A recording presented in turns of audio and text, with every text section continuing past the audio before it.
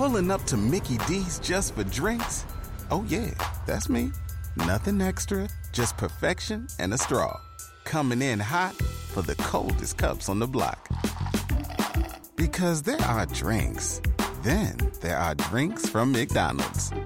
Mix things up with any size lemonade or sweet tea for $1.49. Perfect with our classic fries. Price and participation may vary. Cannot be combined with any other offer. Ba-da-ba-ba-ba. Hey guys, it's Adam, and Jill is here as well. Just wanted to give you a heads up. You're about to hear an introduction for this interview with Leckie that Jill did. I all excitedly tell you that it's episode 192. It's not. It's episode 193, but I really liked the intro that we did, so I don't want to delete it.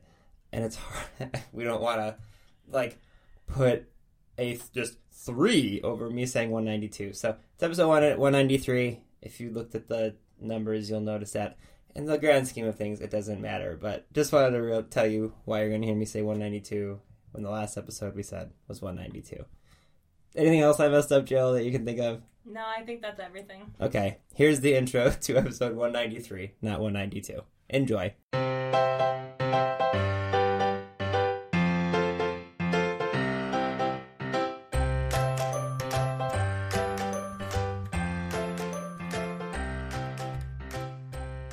Alright, you can...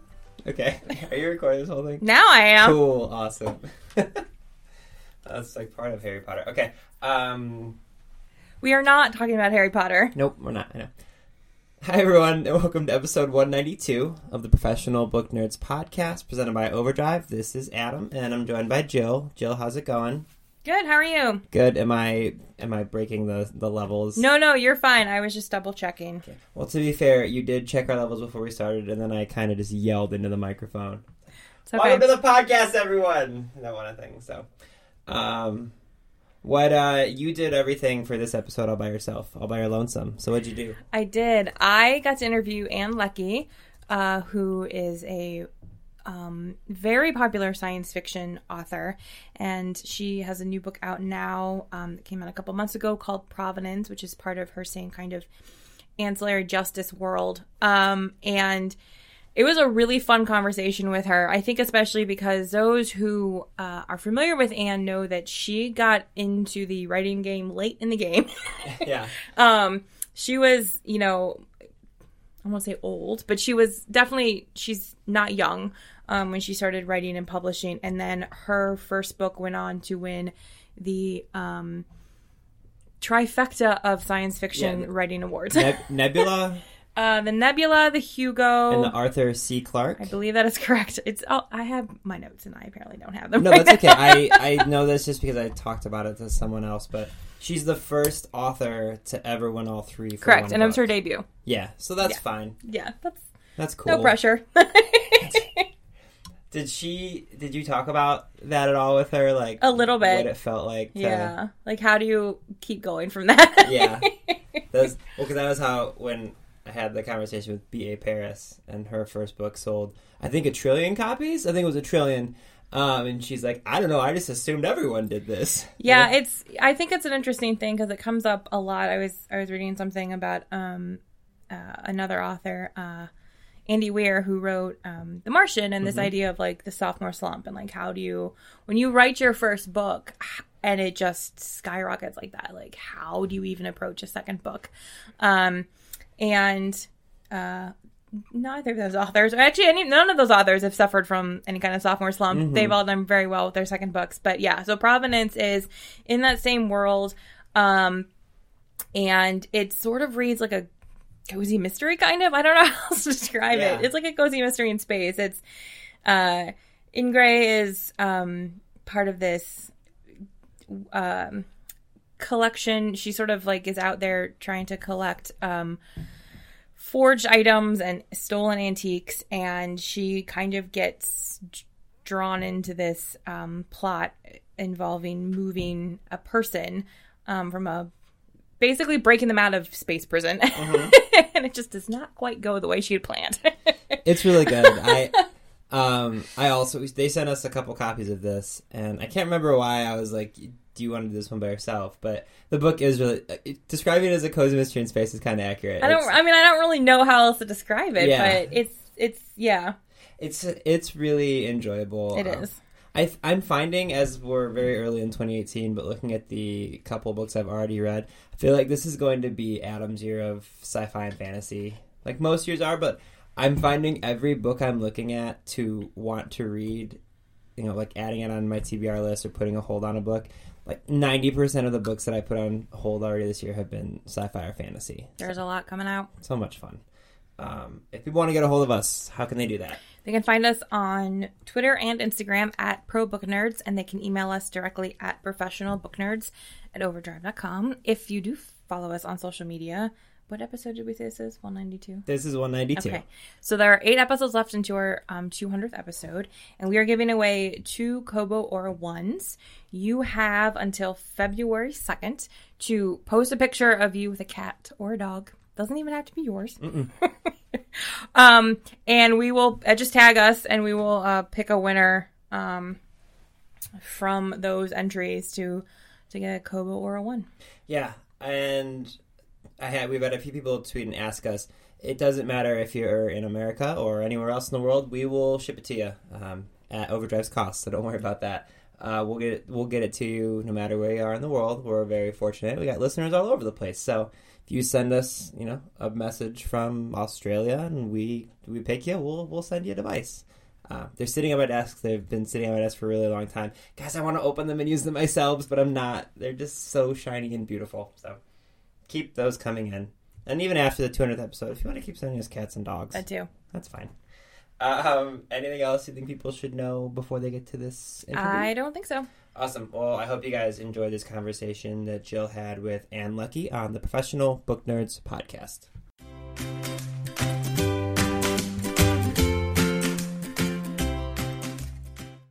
Hi, everyone, and welcome to this week's episode of the Professional Book Nerds podcast. This is Jill, and today I'm joined by best-selling science fiction author Ann Leckie. Her novel, Ancillary Justice, is the only book to ever win the Hugo, Nebula, and Arthur C. Clarke Awards. Her latest book, Providence, is out now. Anne, thank you so much for joining me on the podcast today. Thank you for having me. So can you start by giving our listeners a brief introduction to Providence? So Providence is set in the same universe as the ancillary books, as Ancillary Justice is the first in that trilogy, but in a very different part of space. And it's about a young woman who is the daughter of a very powerful person in her society, but who is in very direct competition with her brother for her mother's affection and also to inherit her mother's position. And so to impress her mother, she has come up with a very cunning scheme, and of course, it all goes terribly wrong. Yeah, it reads sort of like a heist novel, which I enjoyed. Was that sort of intentional, that kind of feel or vibe of the book? Oh, absolutely. It was absolutely intentional. What was your reasoning behind wanting to kind of go back to that world that you had first explored in the ancillary novels? Well, some of it was because I actually had spent a long time constructing that universe. It's a very large universe and lets me do a lot in it. But some of the early construction work when you're building a new universe, I wouldn't have to do if I stayed in that universe, and I just sort of moved over. But I definitely wanted to do something very different in tone. Writing the trilogy was a really amazing experience, but it was also very intense. And so I said I wanted to do something intentionally very different that was maybe lighter, a little more relaxing. I actually kind of want to ask you about world building because I find that so fascinating. Like, how do you even start building a world like that? Well, in this particular case, it was really just sort of things that accreted over time. I know I always assumed everybody did this, but I've discovered that not everybody does it. Sometimes when you're bored, like you're in line at the post office and you don't have anything to read or whatever, and you sort of tell yourself stories, and they're kind of goofy stories. You're not like working hard at them, but there's something in them that you like. And then as that goes on over time, I would just keep adding things to it. And eventually it became large enough that I started trying to push it into some kind of coherent shape and into something I could work with. Excuse me. That it's a very long, slow process. I'm not sure how I would handle it if somebody said, you have a year, build a new universe. That would just be a staggering amount of work. So how long did it take you then, just ballpark? More than 10 years. Oh, wow. Okay. That's a long time. Yes. Well, and I didn't start out intentionally building a world. It just sort of, I eventually got a mess of stuff that I was like, oh, maybe I can work with this. And then the intentional work started, and that was quite some time as well. Got it. I think I remember reading that Ancillary Justice actually started as a book for NaNoWriMo. Is that correct? Sort of. Some friends of mine were doing NaNoWriMo, and I had always wanted to write a book, the way that you always, not everybody, I guess, but that a lot of people have always wanted to write a book. And I said, well, I'll do NaNoWriMo. And I had already had at that point the idea for what became Ancillary Justice, but I was very much afraid that I couldn't write it. That the main character of Ancillary Justice is a really difficult character to write from her point of view, and I didn't think I could do it. And so what I ended up doing was writing kind of around the edges of the story of Ancillary Justice, and that was my NaNoWriMo novel. And it's really terrible, and it's in a drawer, and only very close friends of mine have seen it. That's okay. I think that's sort of the point of Nano, is just to start writing, and even if it doesn't necessarily turn into the final product, as long as you're producing more words, it's okay. Absolutely. So kind of on that, you published your first book after you were over 40. Is that correct? That is correct. Okay, which is just incredible, especially because it just became this huge thing. So we are recording this on the last day of NaNoWriMo, and for any listeners who may be out there, do you have any advice for aspiring writers?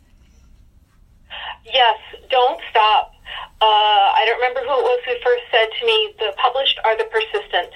I can't guarantee that everybody listening to me will succeed in selling their novel, but I can guarantee that if you don't keep writing, you won't get there.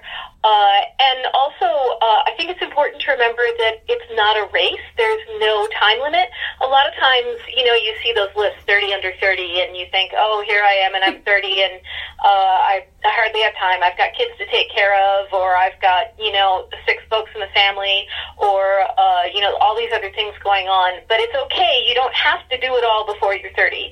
And it's okay to take your time and do a little bit every day. I kind of feel like that's part of the lesson of NaNoWriMo, which is you do a little bit as you can do it, and you end up with a big pile of words. You end up with something that you thought was too big to do when you started.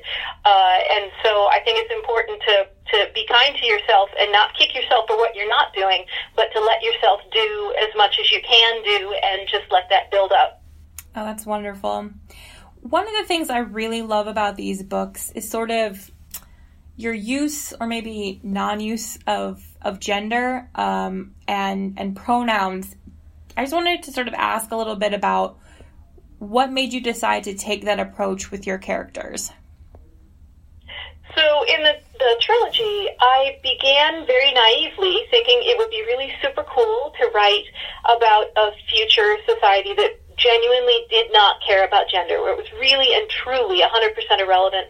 And it took me a while to get the effect that I wanted on the page.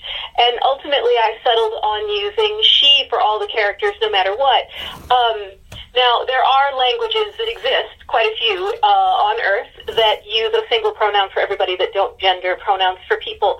And that doesn't mean that there's any kind of, perfectly gender equal utopias. But for an English speaker, reading that on the page, for me, writing it, had a really interesting effect, and so I decided to stick with that. But I didn't realize when I started that how complicated a proposition it was. I ended up paying a lot more attention as I worked to conversations people were having about their own experience with gender, other cultures' constructions of gender, and really listening a lot to what people had to say and realizing that my understanding of gender was maybe not as sophisticated as I'd assumed.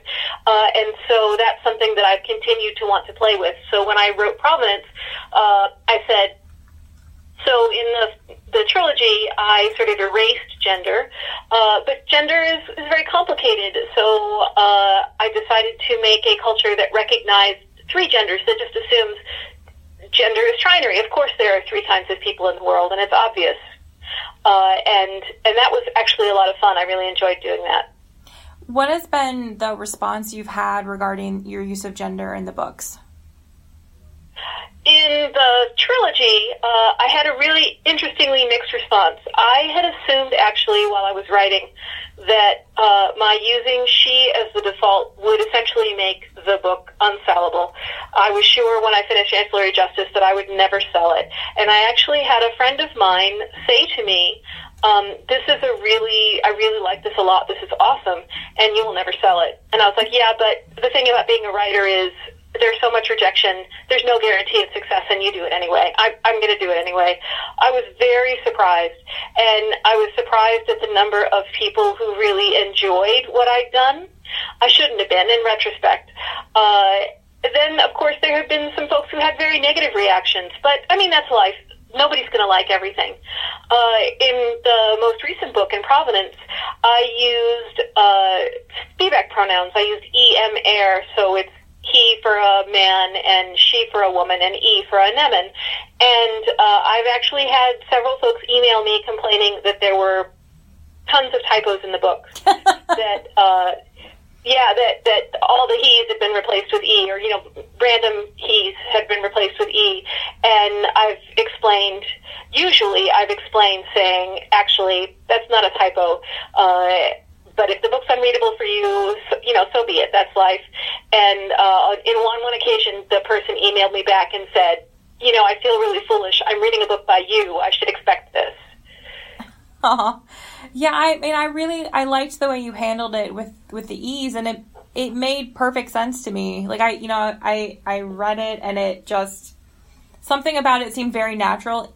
You kind of dropped me in that world, and this idea of a third gender, and it just made perfect sense. So from my perspective, it was very successful. Well, it can be very jarring. Pronouns are, like a lot of words, are really very viscerally powerful. When I wrote Ancillary Justice, and some folks who read it, part of their reaction was, well, I like the idea, but why didn't she use a truly gender-neutral pronoun? For instance, e, which I actually know people in real life, friends of mine, who use em, as their pronoun. Right. And so one of the nice side effects of writing the book was I got more accustomed to using it. So why didn't I use one of those in Ancillary Justice? But it's interesting how different the effect is when you use a pronoun that's very familiar and has a very visceral effect. Those words are so powerful. That's been one of the really amazing things about working with them. Yeah, it's not really anything you think about until you like you said, people who use those pronouns, or in this case, sort of reading a book that uses them. It's just everyday language to all of us. For most of us, it's just sort of everyday language between just he and she. But then once you have to kind of use other ones, it is a little. I can see how it would be a little jarring for people who maybe aren't familiar with any use outside of just normal binary pronouns. Yeah, and I think it can be unsettling to have it sort of so clearly demonstrated to you that the words that you're using are shaping the way that you're looking at the world, and that there's another way of looking at it, which sometimes you don't see if you're always saying things the same way. Right. So, Ancillary Justice is, as I mentioned in the intro, the first book to win kind of the Triple Crown of Science Fiction Awards. And it was your debut. What was that like? I was fairly sure I was hallucinating, like for a year. It was so bizarre. And once I sold the book, my most extravagant fantasy for success was that it would sell a couple thousand copies and the publisher wouldn't cancel the rest of the contract. And when people started reviewing it well and buying it, I thought, well, this is amazing. This is like beyond my expectations. And then the award nominations started to roll in, and I was sure that at some point I was going to wake up in the hospital and somebody would lean over and say, now, Anne, you've been in a coma for 6 months and you've probably had some weird dreams. But none of that actually happened. You were in a terrible car accident. But that I've never woken up. So it's really been truly amazing. So having that happen, with your first book, and like you said, there was a contract and this planned trilogy, did that come with any kind of additional pressure to write the rest of the trilogy at that level? Oh, yes, it did. Absolutely. And in fact, a lot of it was hitting, the book came out just before the second book was due, and I was finishing it up. I was a little bit late. And I'm finishing it up, and I'm seeing all these people talk about how fabulous ancillary justice is, and they can't wait to see what I'm going to do next. And I was like, wow, no pressure, right? Right. Or I would see people say, wow, I can't wait to find out what happens in the next book. And I'm sitting here going, neither can I. I'm still writing it. So that was really scary. But actually, that was a place where the Nano experience came in handy, because I said, what I need to do is I just need to sit down and write. I need to turn off the internet, and I just need to get the words out. Otherwise, I know of several folks who have had really great successes out the gate and been unable to write after that, or had a really super difficult time. And I totally understand why. I sympathize so hard with those folks. So having now written, this fourth book within that world, do you have more stories you want to tell from that world? Oh, certainly. Absolutely. It's such a big universe, and I will definitely be revisiting it. So you are a lifelong fan and reader of science fiction, and I'm just wondering if there was one science fiction book you remember as being the first that kind of really made you fall in love with the genre. Oh, that's hard to say. I have been reading science fiction since I was very small. The very first book I ever bought with my own money was, I'm sure it was like 30 cents, out of the Scholastic book flyer at school, and I don't even know who it was by. It was some little thing about a telepathic alien and a kid, and they had to do something, move some things with telekinesis to make a rocket launch go right. It was a very simple plot, and boy, it was the best thing in the world. So I've been reading for a long time, and I can't really say what the first book was that really made me fall in love with science fiction. I can say that I was, in grade school and in middle school and high school, a huge fan of Henri Norton. Her work was just really, really foundational for me. I always like when I speak to people who love reading different kinds of genres, what is it about science fiction that you like so much? That's hard to say, too. Part of it is that it's just, I'm tempted to just say it's just awesome, right? Right, no, I fully agree with how that. How could you not love explosions and spaceships and laser guns and aliens and other planets? And but I think also science fiction is really an amazing genre. It's a lot of times when we say genre, you say, mystery novels. They tend to have, and I don't want to say they're formulaic because they're not. Mystery novels are amazing, but they center around a particular mystery. They're solving a crime or whatever usually. Or romance books, there are many fabulous romances. They tend to center around that particular central relationship is what that's about. Science fiction doesn't have that same kind of thing. You can have science fiction romance, you can have science fiction mystery, science fiction thrillers, you can have deeply psychological, subtle literary sort of science fiction. You can blow a bunch of planets up with science fiction. So along with all the cool ray guns and planets and aliens and things, you can also have almost any kind of book imaginable. It's such a huge genre. There's so much variety there. Are there any trends happening in science fiction right now that really excite you, or any sort of rising star authors our listeners should be on the lookout for? There are a lot of awesome people working right now. Sadly, ironically, part of the reason I got into this was because I love to read so much, and my idea of a dream job was one where I would get free books and I would be paid to read them. But now that I have achieved some success, and people do in fact send me free books to read, I don't often have the time to read them that I'd like. That said, Recently, I have read Martha Wells' All Systems Red, which is Volume 1 of the Murderbot Diaries, which is amazing, and I know the next one's coming out next year. Those are novellas, actually, although they're sold as standalone books. I also recently read, here's one that's awesome, is Yoon-Ha Lee's Nine Fox Gambit and Raven's Stratagem, and the third one, Revenant Gun, is coming out next year, and I really hope his editor sends that to me. That would be, because I'm really looking forward to that. He does amazing work. I also recommend Fonda Lee's Jade City, which just came out. That's a fantasy set in a sort of a world kind of like ours, but not exactly. It's sort of kung fu, magical kung fu, mixed with a sort of a gangster story, sort of a Godfather kind of story. It's really amazing. Vivian Shaw's Strange Practice, which is an urban fantasy set in London, and the main character is Greta Helsing, related to Dr. Van Helsing, who has a medical practice treating supernatural creatures in London, and it's really a lot of fun. Those all sound really good. I'm going to have to go look for those myself. Are you working on anything right now that you can talk about? I'm working on something right now, but I'm under orders not to talk about it yet. That's entirely okay. So at the end of every episode, we like to do what we call the Nerd 9. These are 9 sort of lighthearted questions. Don't put too much thought into them. What is the last book you finished reading? The last book I finished reading was, hang on a second, because it was A Study in Scarlet Women, but I forget who that's by. It's a Sherlock Holmes. Yes. You know, one of those Sherlock Holmes variants, right? Yes. It was a lot of fun. I enjoyed that. This sort of goes back to an earlier question, but not exactly. What book of any genre made you fall in love with reading?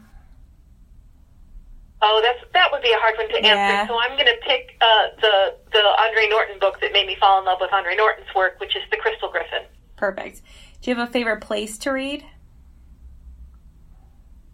Living room couch. What is one place you'd like to travel to that you haven't been to yet? Oh, gosh, just about anywhere, really. There are too many places in the world that would be a good answer for that. Do you have a favorite holiday you like to celebrate?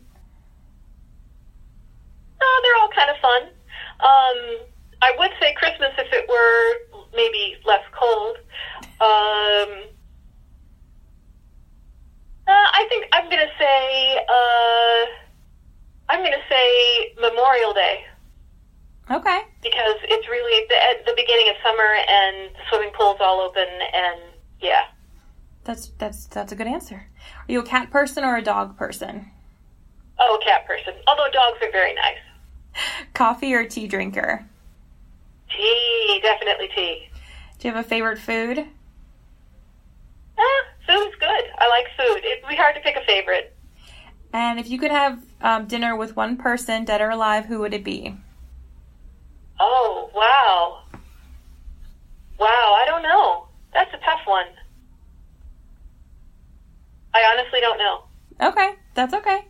My last question is, what do you hope readers take away from reading your books? I hope that readers have a good time and feel like they got something good for their lives out of it, something positive. I feel like every reader has their own experience of a book, and I don't want to tell folks what they should take out of it, but I hope whatever they take out of it is something that is good. Perfect. Thank you so much for coming on the podcast, Anne. Thank you for having me. It was fun. Readers can sample and borrow the titles mentioned in today's episode from Overdrive.com, and our library friends can add these titles to their collections in Marketplace.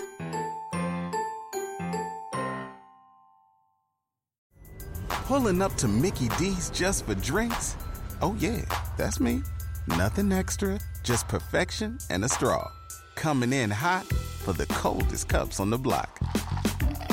Because there are drinks. Then there are drinks from McDonald's. Mix things up with any size lemonade or sweet tea for $1.49. Perfect with our classic fries. Price and participation may vary. Cannot be combined with any other offer. Ba-da-ba-ba-ba.